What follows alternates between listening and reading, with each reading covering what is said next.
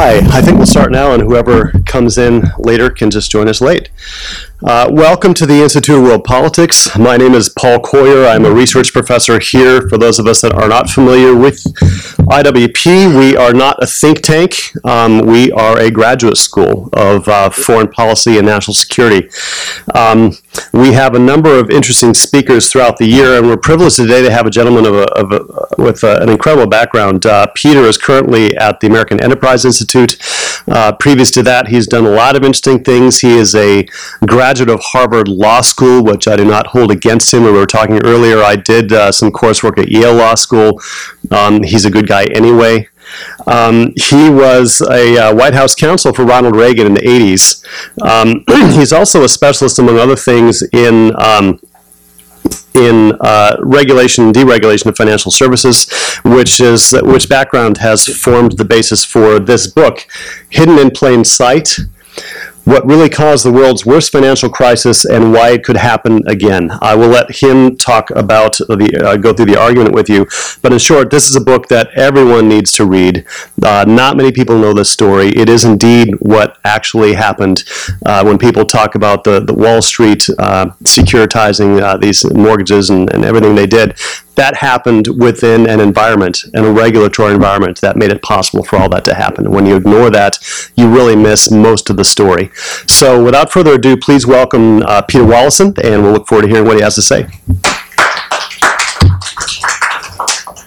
Thank you very much. Good to see you all. I'm going to talk about the causes of the financial crisis. Paul didn't mention that I was also a member of the Financial Crisis Inquiry Commission, which was appointed after the financial crisis by Congress for the purpose of telling the American people and Congress and the President why we had a financial crisis. And I dissented from their report.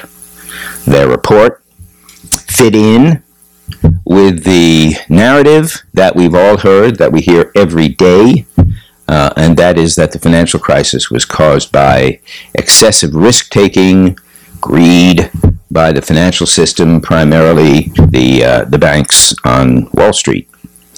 I dissented because I had an entirely different view of what caused the financial crisis, and it was not lack of regulation of the financial system.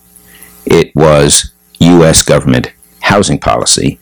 And what I will try to do today is to explain to you how all of this could have happened. But it is fairly remarkable in a country where we get an awful lot of news, an awful lot of argument back and forth about major events that occur.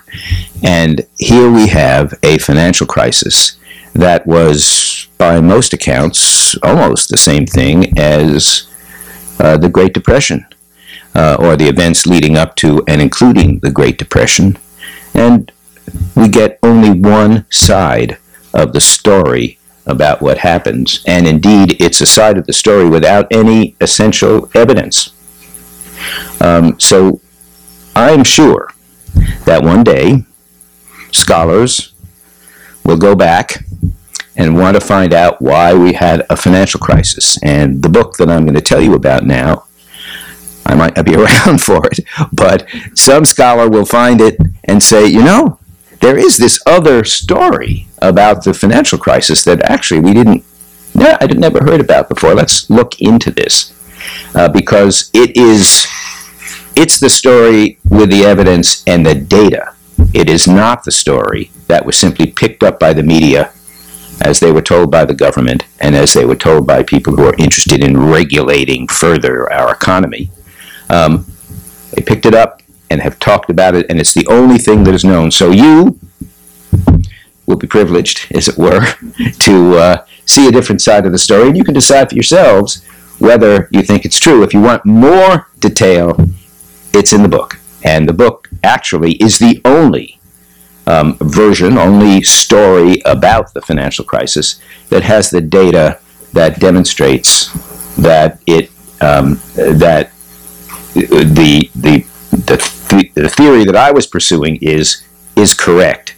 All the other stories about the financial crisis are very, very thin, but the book contains a lot of data that I got as a member of the Financial Crisis Inquiry Commission and was not used by the FCIC because they were focused entirely on the regular narrative, which is that it was caused by risk-taking and insufficient regulation of the financial system. So let's kind of get started here, and you can see at least the basics.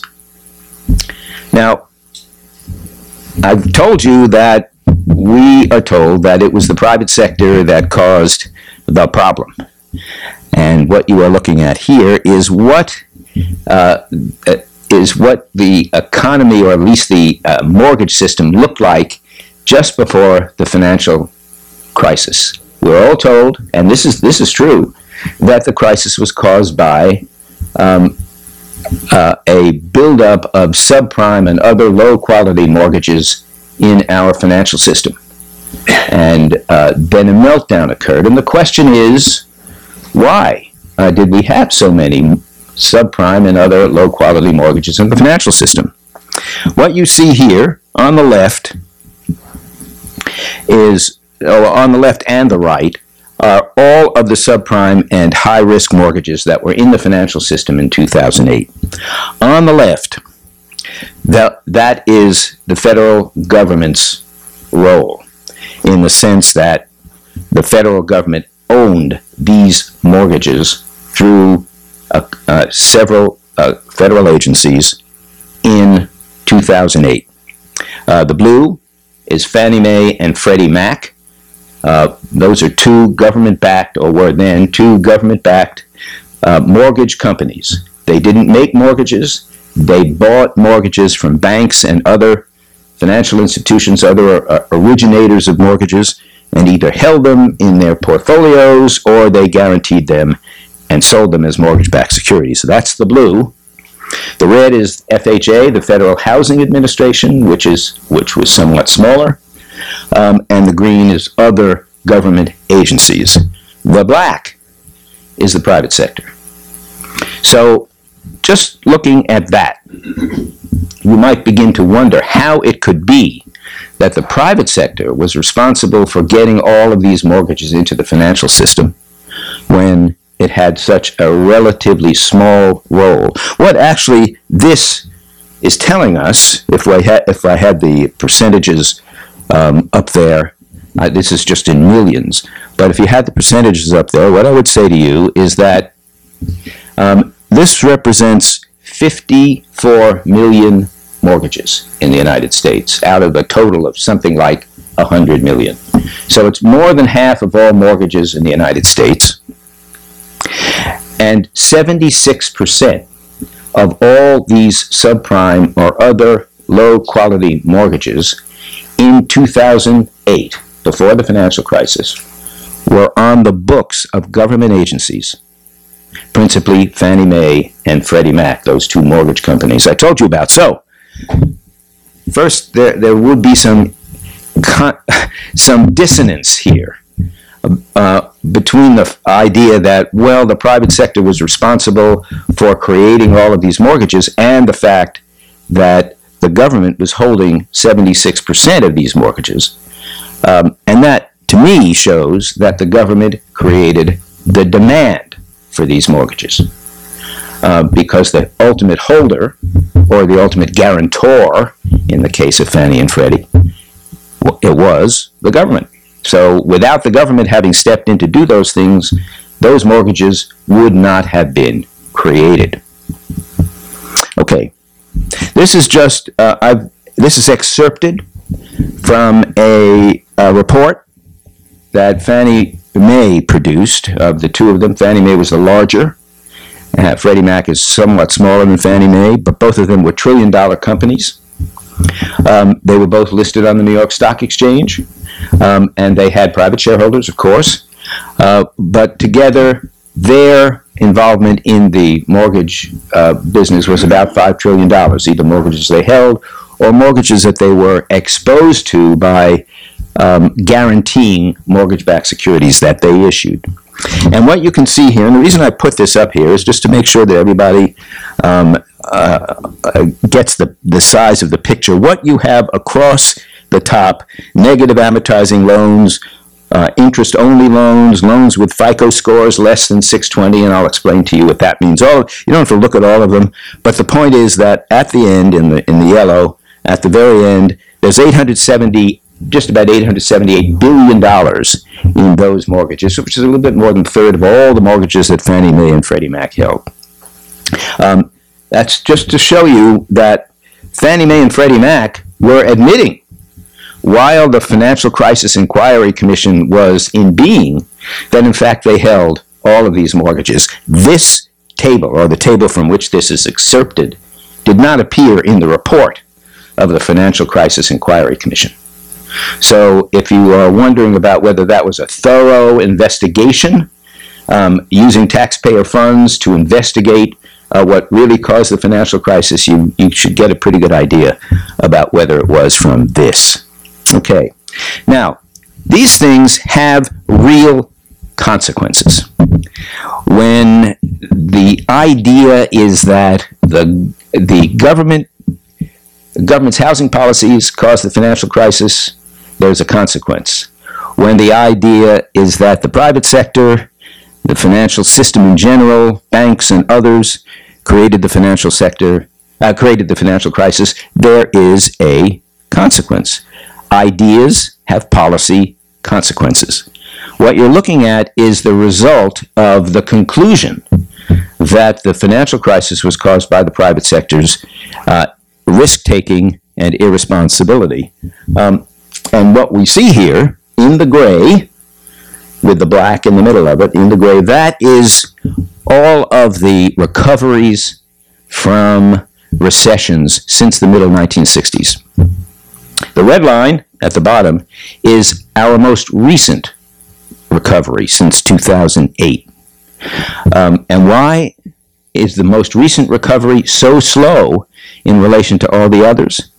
And the answer is because in 2010, responding to the idea that it was risk-taking by an inadequately regulated private sector, Congress adopted something called the Dodd-Frank Act, which is still in being, and which was the most repressive, restrictive regulation placed on the private sector, private financial sector, since the New Deal. I don't think there's another way to explain why the recovery from the recession was as slow as it was this time, unless you look at the Dodd-Frank Act. And a lot of the debate that we're having right now, and you'll see it in the papers, or hear it in the media and so forth, what you hear is, well, if we made any changes in this Dodd-Frank Act, we're going to have another financial crisis. And why is that? The reason is that the private sector was out of control. They weren't sufficiently regulated. And it is the Dodd-Frank Act that is keeping us from having another crisis. But in fact, the likelihood is we are headed for another crisis, not because we are going to make any changes in the Dodd-Frank Act of any significance, but largely because by not addressing our housing policies, the government's housing policies, we are allowing the same things to happen. And I will get to that in a minute, so that in 5 to 10 years from now, there's a very good chance that we will be in exactly the same position we were in 2008, and we will have another crisis. Now, how did this all come about? How was it that the government got involved in buying all of these terrible mortgages? What I'm showing you here are something called the Affordable Housing Goals. These were adopted in 1992 for the purpose of making sure that people of limited means, low income, moderate income people, were able to get mortgage credit. For many years, up until 1992, Fannie Mae and Freddie Mac, those two mortgage companies I mentioned before, dominated, and still dominate, in fact, the housing finance markets. And they had one strict position on almost everything, and that is they would not buy a mortgage that was not a prime mortgage. And what was a prime mortgage? A prime mortgage was normally 10 to 20% down payment, a FICO score, which is a credit score of not less than 660, and a debt-to-income ratio, that is the ratio between what your debts are in relation to your income after the closing of the mortgages, that was not more than 38%. So that makes you a pretty good mortgage credit. And that was their standard. They were run by the government, they were backed by the government, they were regulated by the government, but they were private companies on the New York Stock Exchange, and so they were interested in profit and stability and so forth, and so they would not acquire subprime mortgages. Congress didn't like that idea because they thought that the reason our home ownership rate in the United States was at 64% and had been for almost 30 years, since the mid-1960s, was not going up, was because moderate and low-income people were not given access to mortgage credit because of the standards that Fannie Mae and Freddie Mac were putting into place. So the affordable housing goals were an effort to remedy that. And what they were basically was a system of quotas. They started out with this. For every mortgage you buy, for all the mortgages you buy in a particular year, 30% of those mortgages have to be made to people who are at or below the median income in the places where they live.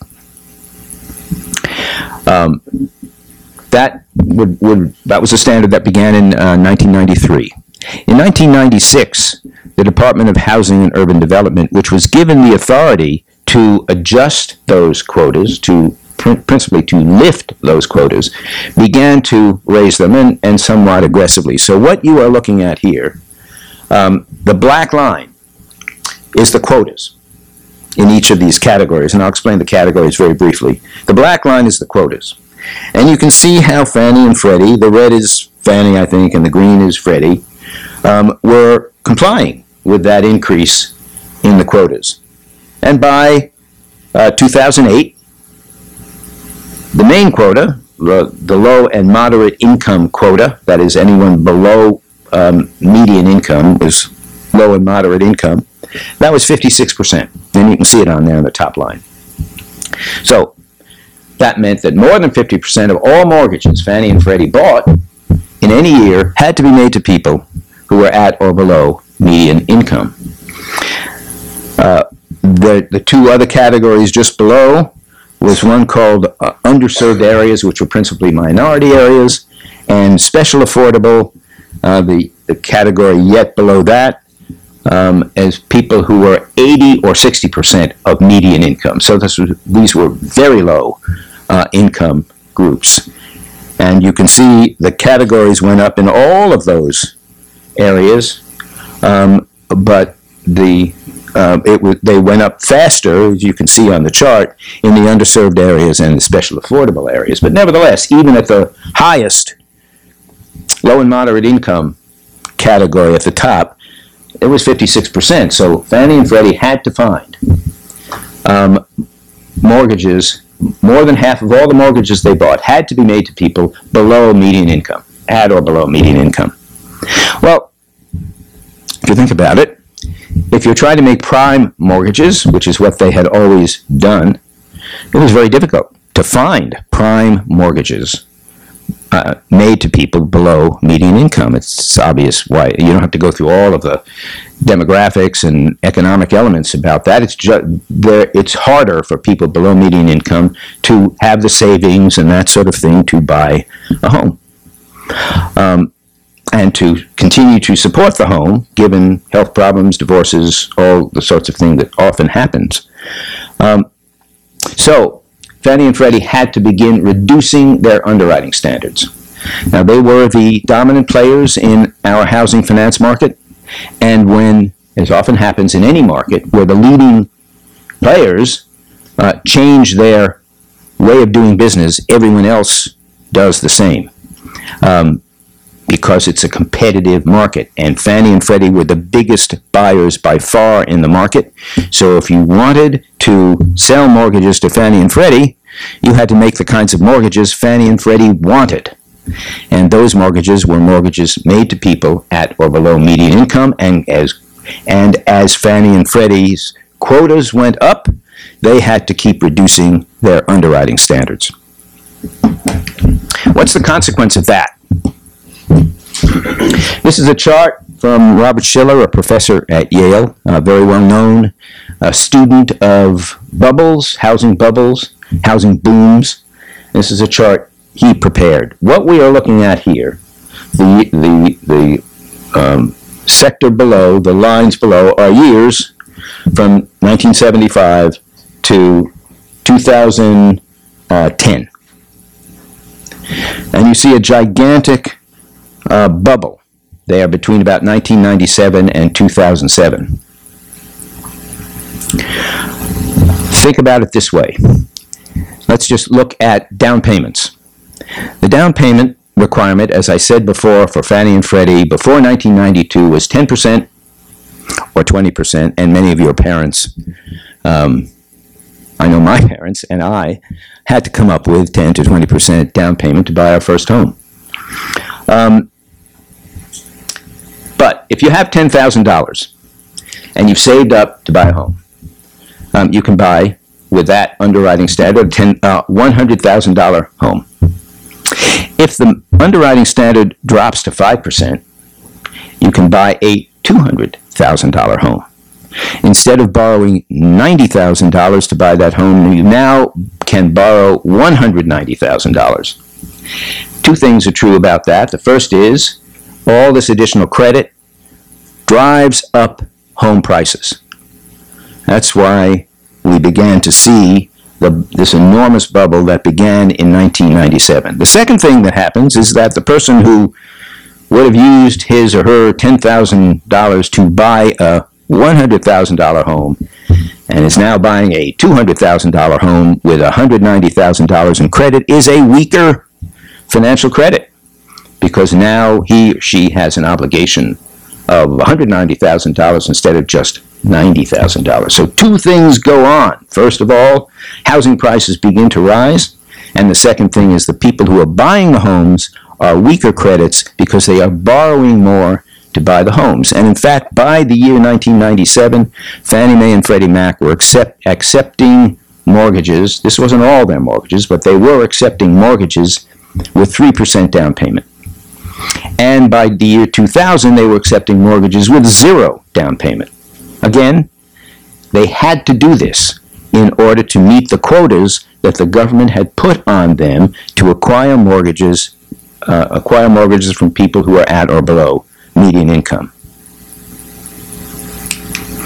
Okay, we then get to 2007 and 2008. In 2007, housing prices had gotten so high that it was really not possible, no matter how concessionary the lending was, no matter how willing banks were to make concessionary kinds of loans to get you into a house, people couldn't afford the houses. The houses had far outstripped incomes. Housing prices had far outstripped incomes in terms of their cost. And so what would happen in a market like that is people stopped buying.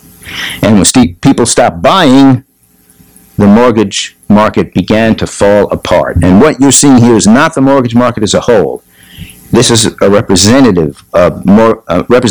of the mortgage market, because what we're looking at is the private mortgage-backed securities market, which was a small part of the market, but was affected substantially by the decline in the end of the bubble and the collapse of the bubble and people staying away from the market. So you can see a very severe drop between about the fourth quarter of 2007 and down to 2008, when in fact there was almost no buying of mortgage-backed securities, just selling by firms that were holding mortgage-backed securities and had to get rid of them at a huge loss. Okay, so there we are. This is the obvious way that you have something like a financial crisis. You have a lot of institutions in the financial system, private institutions that have bought and are holding either mortgage-backed securities or mortgages themselves, and the market collapses. The economists call this regressing to the mean, which means that you just go back to the underlying rate that if you looked at it over a century, you'd see an underlying rate of growth. It regresses to that mean, and that's what happened. And the losses throughout the country were 30 to 40%, which was far, far in excess of any financial crisis or any creation and collapse of a bubble we've ever had. Just to go back for a moment, you can see two bubbles before that, or booms, or whatever you might want to call them. One was in 1979, and another was in 1989, and those rose and fell. They were kind of like waves on the ocean. They were nothing like what happened between 1997 and 2007. And when that one collapsed, something no one in the business had ever seen, and that is a collapse of 30 to 40% in mortgage values. The usual collapse was 3 to 4%, and it was usually regional. It would happen in Texas, or it would happen in the Midwest, or it would happen in California, but it was never across the country. And the reason, of course, is that Fannie and Freddie did business across the country, and they made these kinds of weak mortgages well before anyone even considered what the consequences of that would be. So, that in itself did not necessarily cause a financial crisis. I'll go into one more chapter in the book that really explains, I think, more fully what really happened after that. We have the collapse of this huge asset. Mortgages are about $11 trillion, maybe about 1/5 of our economy. Collapse in the value of home mortgages. Many people losing their homes and being unable to keep their homes, and banks unable to carry these mortgages because they have no value anymore. This is the kind of thing that went on, but that isn't sufficient to explain what happened, because what actually happened after that were a couple of blunders by our own government. This was the Bush administration in 2008, which made things much worse. And that is that in March of 2008, an institution, a financial institution called Bear Stearns, and many of you may have heard the name. It was a Wall Street firm, not a commercial bank, not insured in any way by the government, but a large securities firm, investment firm, about $450 billion. But Bear Stearns was one of the heaviest investor in mortgage-backed securities and in the housing market in general. And Bear Stearns was looking very weak, and it seemed as though it would fail. Now, the U.S. government has never rescued, with the exception of GM and Chrysler, has never rescued a financial institution other than a bank, for which it is responsible anyway, because it is largely insuring the deposits in banks. But for reasons that are still not entirely clear, the Secretary of the Treasury and the Chairman of the Federal Reserve decided that they would rescue Bear Stearns. And they did it by providing J.P. Morgan Chase, one of the very large one of the very large bank holding companies on Wall Street, now the largest bank holding company on Wall Street, with some subsidized support to buy Bear Stearns. And they did. Now, what the result of that is that all of the creditors of Bear Stearns, and as I say, it was a $450 billion firm, so there were probably at least $400 billion in creditors out there. They were all rescued. They all became the creditors of J.P. Morgan Chase, this gigantic bank holding company. So they were saved. Now, what would you think if you were the manager of one of these companies? Your reaction would be, oh, wait a minute. I don't really have to worry so much about the fact that my creditors might run for fear that I'm going to fail, because the government actually is going to rescue all the creditors. So if it were different, if the government was not going to rescue the creditors, what financial companies do when they have a problem with a decline in the value of their assets is they go out into the market and they sell more stock. Stock prices were way down, and to sell stock at that point would mean that you'd be diluting all of your shareholders. So what you do is you say, I'm going to try to tough it out, because actually my creditors, I don't usually worry about my creditors, but if they leave me, I'm in trouble. So if I can avoid diluting my shareholders by selling more equity, I'm going to do that. I'm going to wait it out. So very few firms issued new equity in this period because the stock prices were so low, and they figured the creditors would be all right. And the creditors thought the same thing. After all, Bear Stearns was a $450 billion company, but it was the smallest of the large non-bank financial institutions on Wall Street. And along then comes the later part of 2008, September of 2008, and the Treasury Department then takes over Fannie Mae and Freddie Mac. Now that's understandable, because they were government-backed and government's responsible for them anyway, and they're in serious trouble because of all the bad mortgages they had bought. So Treasury Department took over the operations of Fannie Mae and Freddie Mac. But to the market, that was a real shock, because nobody knew that Fannie Mae and Freddie, at least nobody seemed to know, that Fannie and Freddie were buying mortgages that were not prime mortgages. People assumed that they had always continued their traditional business of only buying prime mortgages. And when the Treasury had to take them over, the assumption of many people and many investors was, oh my God, this is not a subprime mortgage problem. We have a problem among prime mortgages. And they ran from all kinds of financial institutions in the first week of September 2008. When that happened, then people looked at Lehman Brothers. Lehman Brothers was the next largest non-bank financial institution on Wall Street, and that was about 50% larger than Bear Stearns. And so everyone assumed, okay, Lehman Brothers will be taken over by the government. Someone will be paid by the government to take control of Lehman Brothers, just as J.P. Morgan Chase was paid to take control of Bear Stearns.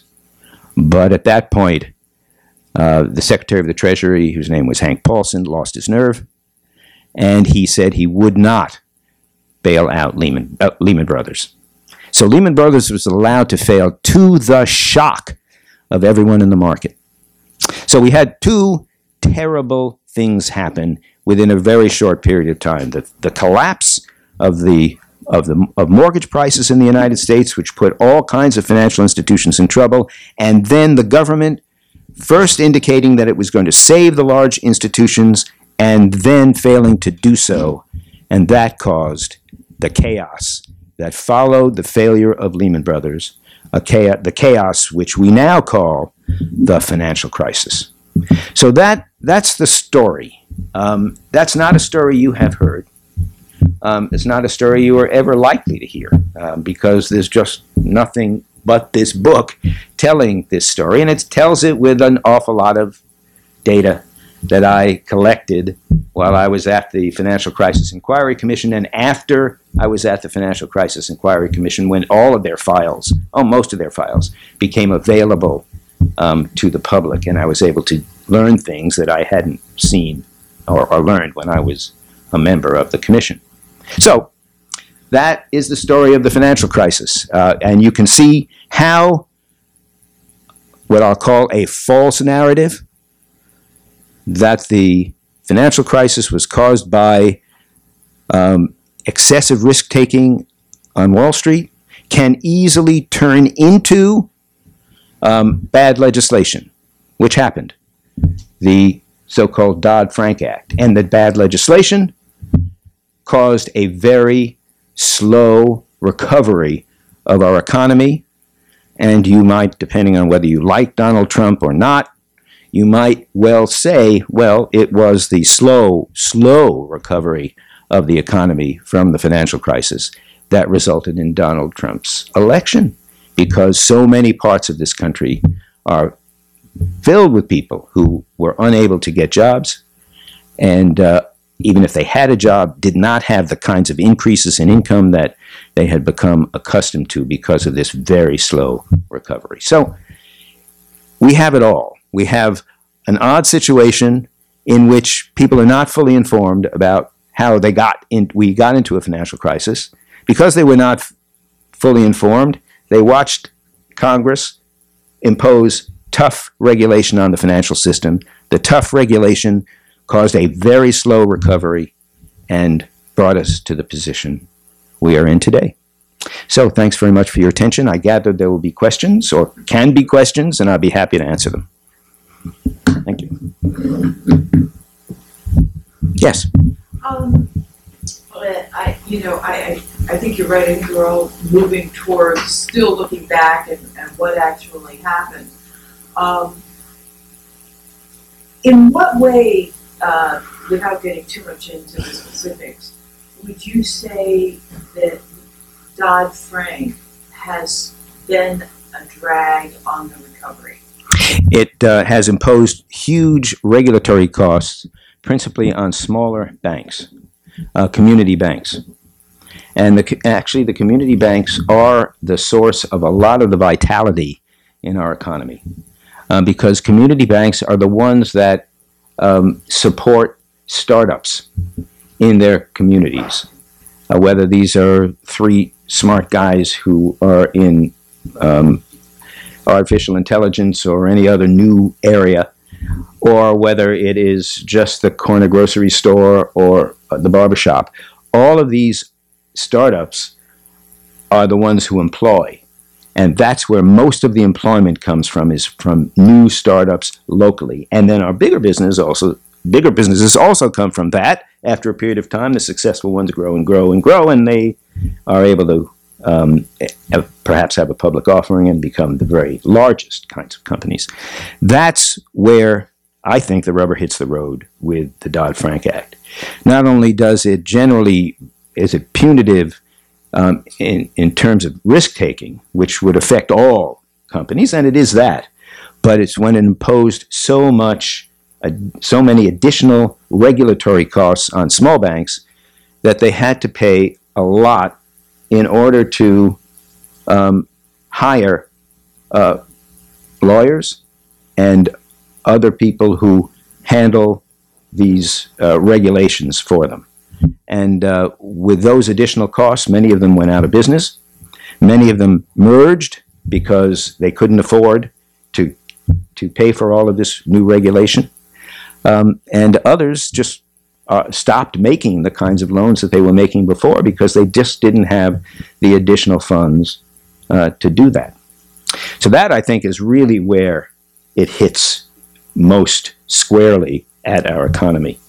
And I think at the moment, I think even though the Dodd-Frank Act may not be substantially amended because of opposition to it, and the opposition comes almost entirely from people who believe that if we eliminated or reduced Dodd-Frank, we would have another financial crisis, because they don't know what really caused the financial crisis. But I think if to the extent we're having any sense of growth now, it's because the business community thinks, well, maybe regulation is going to decline somewhat, and we'll be able to get a sense of what is going to happen in the future. We'll make more investments, and that's why the stock market is up. But I'm not so sure about that or how long it will last. But I think that's where Dodd-Frank has caused the adverse conditions in our economy. Yes, in the back. Any time you do post-mortem on a major problem, whether it's an airplane crash or a ship crash or whatever, what you normally do is try to identify who is responsible, what person or group of people brought about the situation. And in this case, the problem as you described it occurs over a period of at least a decade, maybe a decade and a half, across two different administrations, a Democratic and a Republican administration. Putting aside that the buck stops with Bill Clinton and George Bush, there were actually people who were moving this process in the direction you're describing. Other than 1,500 GS-15s got on board or whatever, can you identify who you think is responsible for setting the course that you describe as, creating? Well, yeah, I mean, you really have to, it's not just creating, but it's also sustaining the system. And I look at the I look at the affordable housing goals as the problem. And they were widely supported in Congress, and the principal supporters were Dodd, who was a senator at the time, and Frank, who was a congressman at the time. And it is ironic that they are also the sponsors of the legislation that has suppressed the economy. But the idea was, at the time that the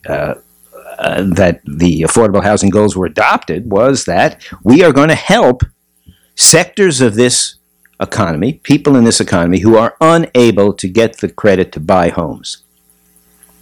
Perfectly good idea. We'd love to be able to make it easier for people to buy homes. But they chose the wrong method for doing that. Congress, led by these two powerful senators and congressmen, led by those two, they chose the wrong way of doing it because they took the two agencies that were responsible for setting the underwriting standards in the economy and forced them to reduce their underwriting standards. Did both administrations, Clinton and Yes. administrations, support it or acquiesce in it? Acquiesced or supported.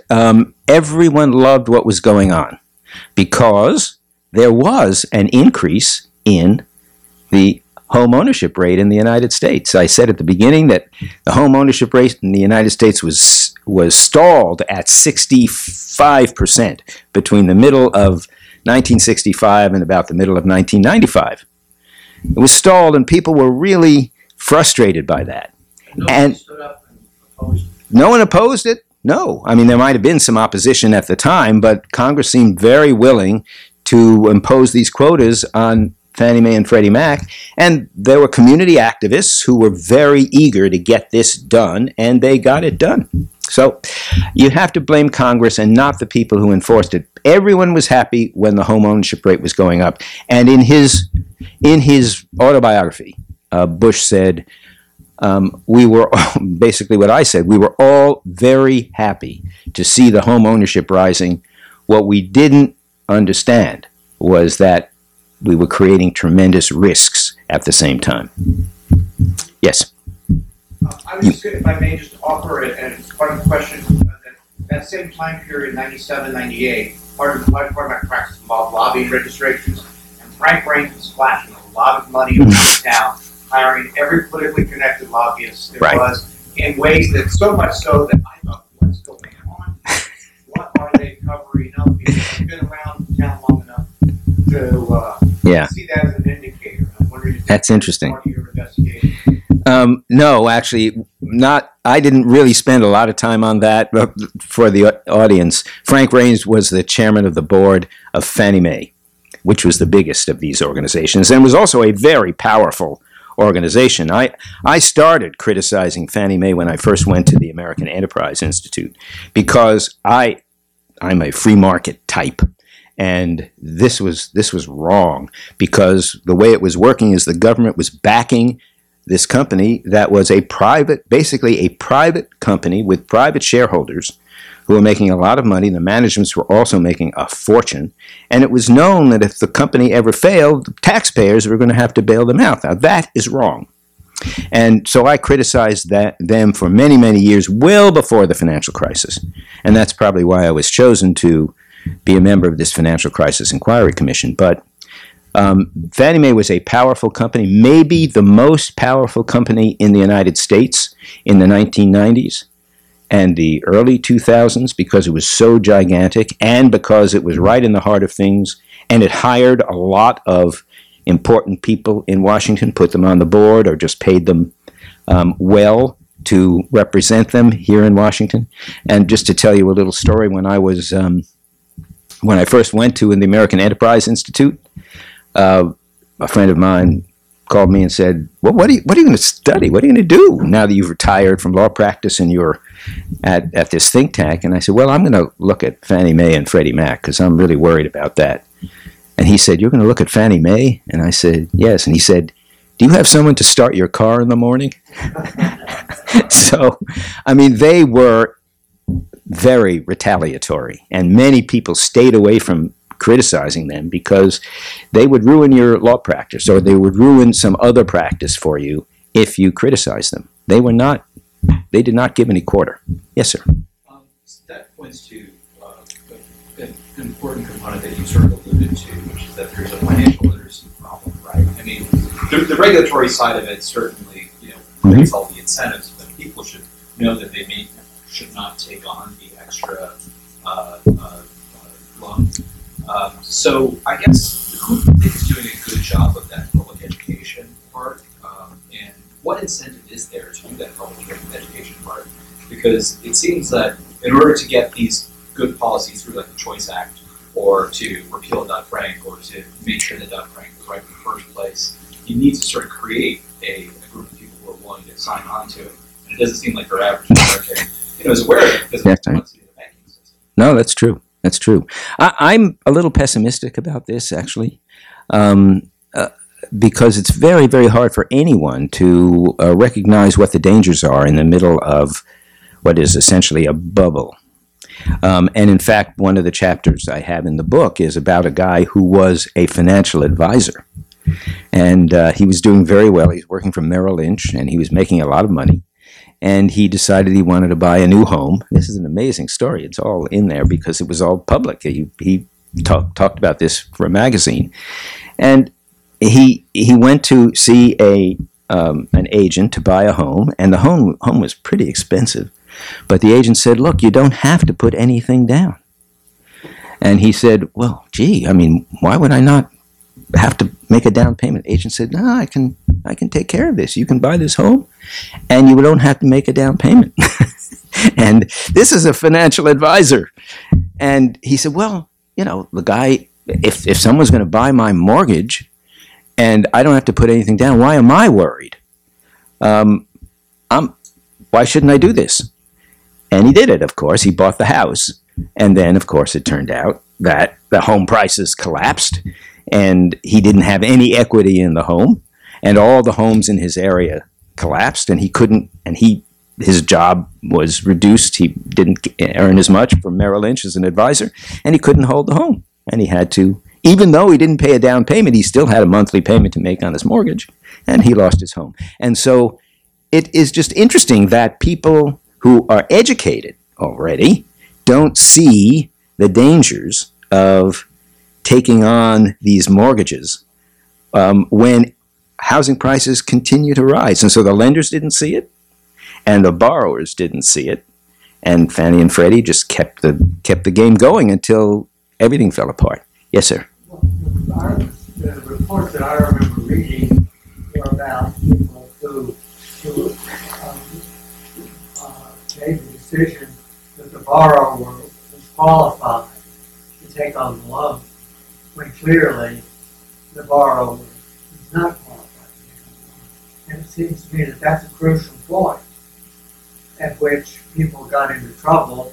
And of course, then with rising prices, more and more people were anxious to do not specifically what they do would get them into trouble, which in fact would get them into trouble. Yeah, I mean, that's right. People made these decisions that they probably suspected was going to get them into trouble. And the question is, well, why would someone make a loan to someone who was obviously not going to be able to meet his or her obligations? And the answer is, this is not my problem. I'm going to sell it to Fannie Mae or Freddie Mac, and I'm going to make money on that. But the person who is evaluating the qualifications is clearly being dishonest. Well, it's not. It's dishonest in one sense. You're not required to be honest with people. They are supposed to be honest with themselves. Now you can turn it around and say that the lender has an obligation to make sure that the borrower can pay back, but we've always thought lenders would not make loans that borrowers couldn't pay back. And the unusual thing here was that there was another buyer who didn't care, and that was Fannie Mae and Freddie Mac. So you could then be a lender, and you could look at the people across the table and say, these people are not going to be able to meet this obligation.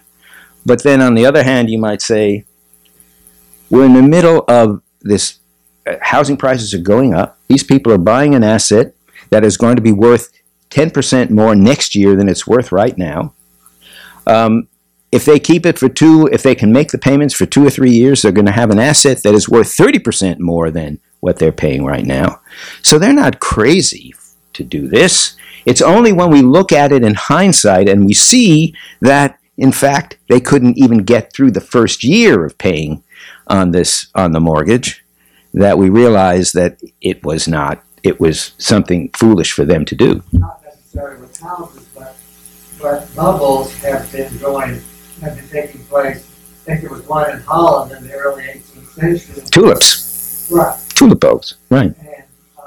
And those have been going on for a long time, and people should realize when you're in a bubble that you are in a bubble. You know, this professor at Yale, I forgot his Schiller, Bob Schiller. He studies bubbles.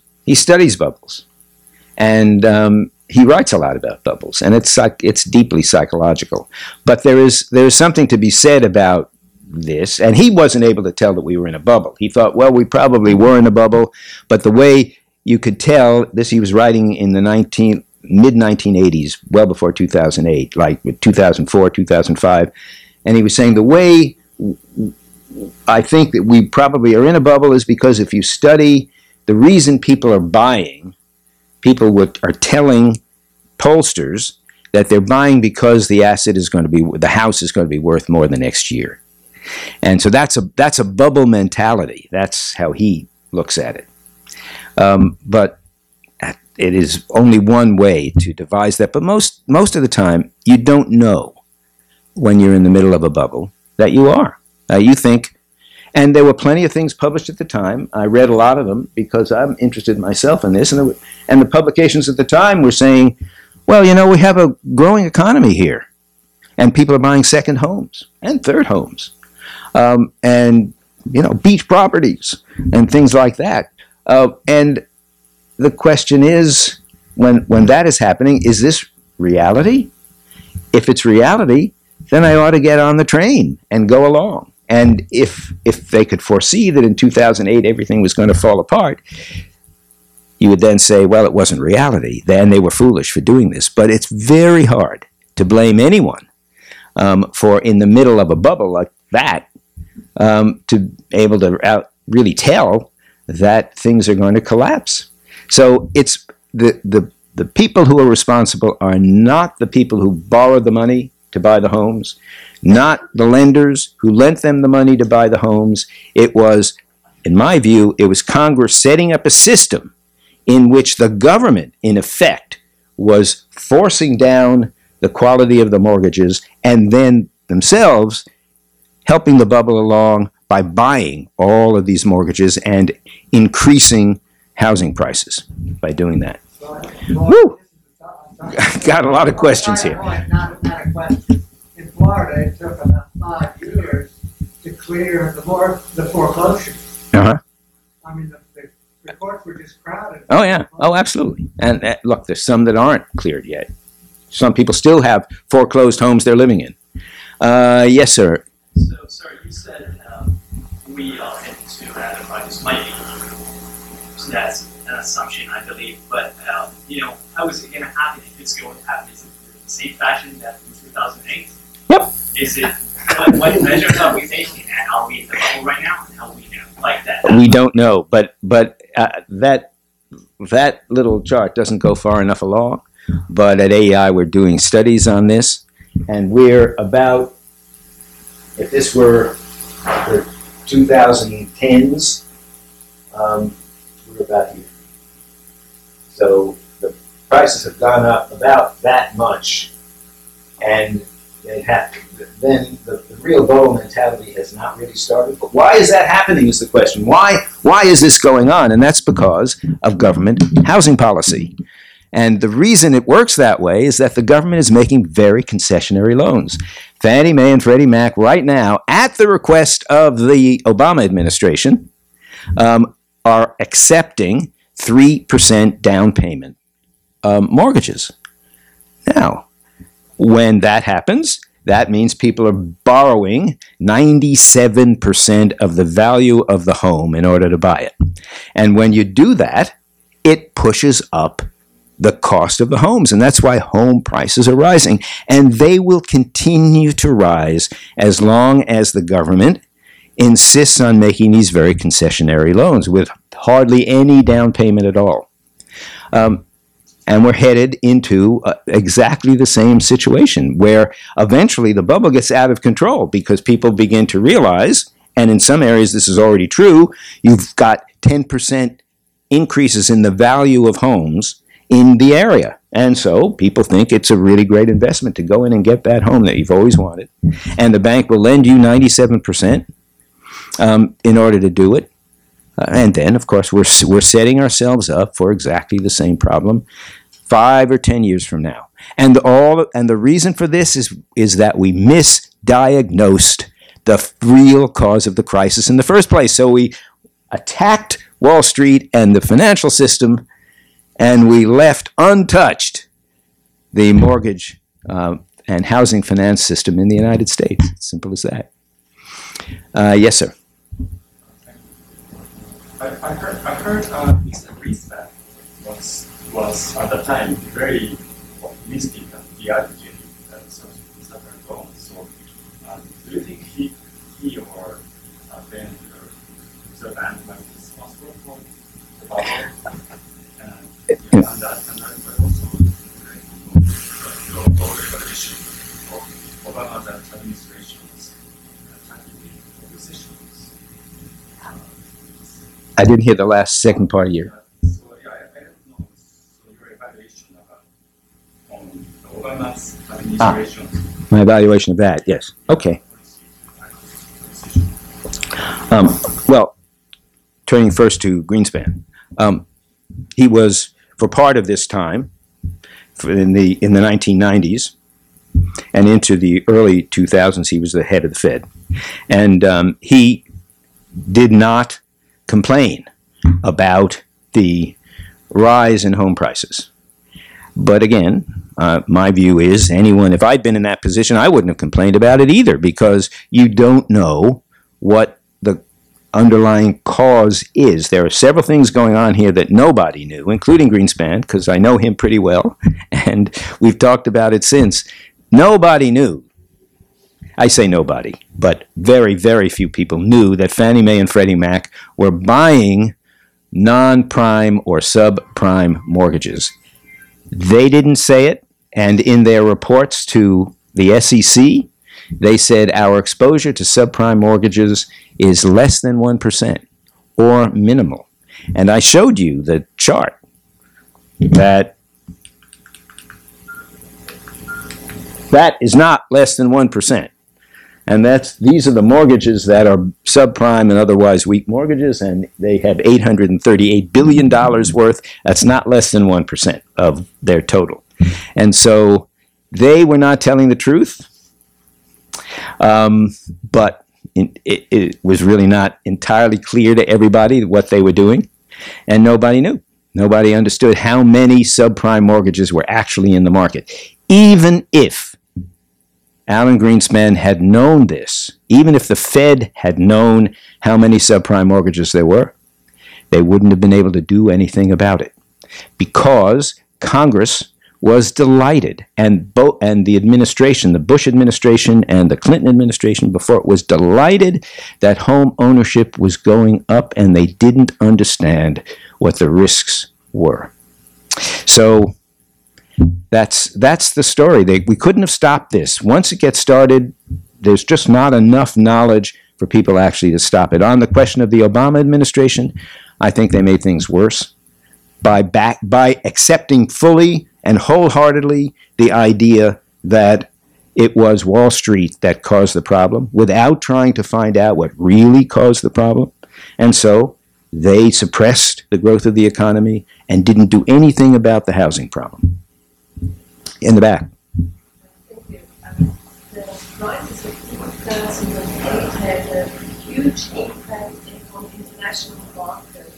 Can you explain the spillover effect of this global crisis with international markets? I'm going to have some trouble with that, because I'm not really fully I'm not fully conversant in international stuff, but a lot of the mortgages that were sold in the United States through mortgage-backed securities were bought by European institutions. And that was in part because for many, many years, an American mortgage was thought to be a gold standard kind of investment, because Americans always paid their mortgages. And even in bad times, we hardly ever had a time where more than 1% defaults occurred. And so people saw all these American mortgages coming onto the market. They'd always been great investments. They were paying good returns. And so Europeans individually and European financial institutions bought lots and lots of them. And that caused a lot of trouble for the Europeans when the American market went south. Yes, sir. Just to follow up on the last question, it's true that there are repercussions of the 2008 crash. They were global, and particularly Europe was affected.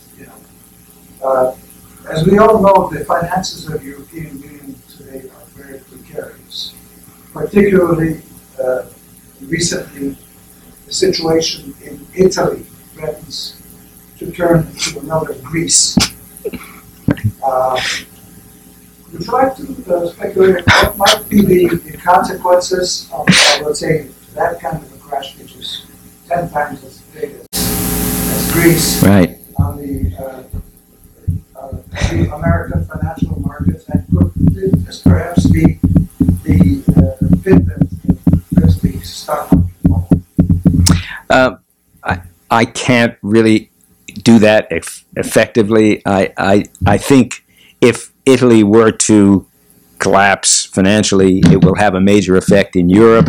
I doubt that will have much of an effect here in the United States, because if it had been sudden that Italy collapsed, without any expectation of this happening, we'll say there was an election in Italy and they elected Maduro from Venezuela as their president, that would be a real shock to the markets, even in the United States. It would upset all kinds of expectations. But I think at this point, advisors to the banks and other financial institutions here probably understand that there could be a serious problem in Italy, and we're no longer exposed to it in a variety of ways. You can buy various kinds of swaps that will protect you. You can sell off your assets that are based in Italy, things like that. So I doubt that it would have any effect here.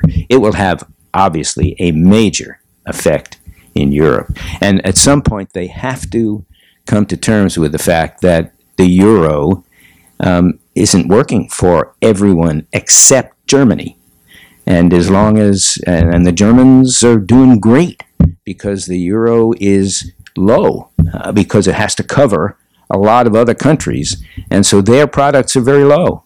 And they have a huge surplus, trade surplus, as a result of that. But at some point, when you know, unless the Italians learn to work like Germans, it's not going to work. Aren't the Finns doing fairly well as well? Yeah, I'm sorry? The Finns are doing fairly well. Yeah, probably. The Northern Europeans are doing well. Yes, sir. I have a question about if you use in your book Austrian economics or something like that. It's something that I read a lot after the crisis. A lot of people talking about Austrian school, Hayek, and other economics. I don't put it in the book because I really don't deal with economics in the book, except it's the sort of the leitmotif of the book, and that is that if you get the government involved in a market, it is going to collapse eventually because of the government's purposes and desires and the political pressures that government exerts. And Hayek and several other members of the Austrian school would preach that, and I'm basically a follower of that approach, although I am not an economist. I am just a lawyer. But that's the story. We are not following orthodox economic standards. Yes, sir. Vancouver, and I think maybe a few other cities, have identified the inflow of foreign money into the housing markets as driving into the bubble. Vancouver, I think, the tax reducing foreign purchases of homes. Do you see that influx of foreign money having much of a role in the next bubble year? Or is it just going to be very limited to certain specific markets? There was a lot of that speculated about when people were trying to figure out why we had this bubble. And many people said, well, it was because there was so much saving in China, and they didn't have any place to put that saving, so it poured in from all of these developing countries into the United States, and that caused the housing bubble. There was never any explanation for why it would be in the housing market as opposed to something else. But I did do a study of that. It's in the book. And I looked at interest rates in the United States, and there was a slight lowering of interest rates during the time when the bubble was coming in, but not enough really for anyone, at least like me, to believe that this huge dump of foreign savings into the United States really caused the bubble here. Interest rates actually were fairly stable for most of the years when the bubble was rising. They were 4%, 5% on the 10-year Treasury. Nothing tremendously changed during this period, and so I just discounted that as a cause. The cause was what the government was doing. That forced down underwriting standards, created this enormous bubble, and that's a really simple way of looking at it, and that's how I think it happened. And there was nothing foreign associated with it. It's all our fault. Yes? There's, as you know, there's sort of a rich library of books. Gillian Peck from Financial Times, Scott Patterson, Michael Lewis, about all of this. And in fact, a lot of them do really hammer Freddie Mac and Fannie Mae, Frank Raines, etc. In retrospect, isn't it more complex than one?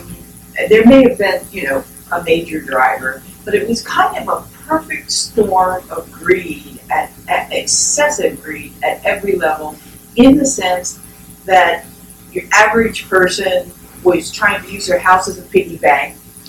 The mortgage originators were fraudulent in massive, particularly Southern California, certain regions. Then the banking houses were churning all that garbage into exotic vehicles like synthetic collateralized debt obligations, and then another segment of the financial specialists were betting against it, the market to fail, and so actually had an interest to stirring up all the skepticism and apprehension that finally led to the big meltdown. So, and then, of course, you have the politicians that never want to say no. So, in a way, I certainly respect the research with regard to Freddie Mac. I think there can't be heaped up enough opprobrium But they weren't alone, and truthfully, looking back on it, I mean, a lot of us here were, functional adults during that period and recollect it. I think everybody knew everybody was going crazy, and it was just, could you get in and out quick enough to kind of have, and everybody finally, all the greed aside, had the rug pulled out of them, from under them, when the TARP and QE2 devaluated the little bit of money maybe the average person did manage to take out of the whole madness.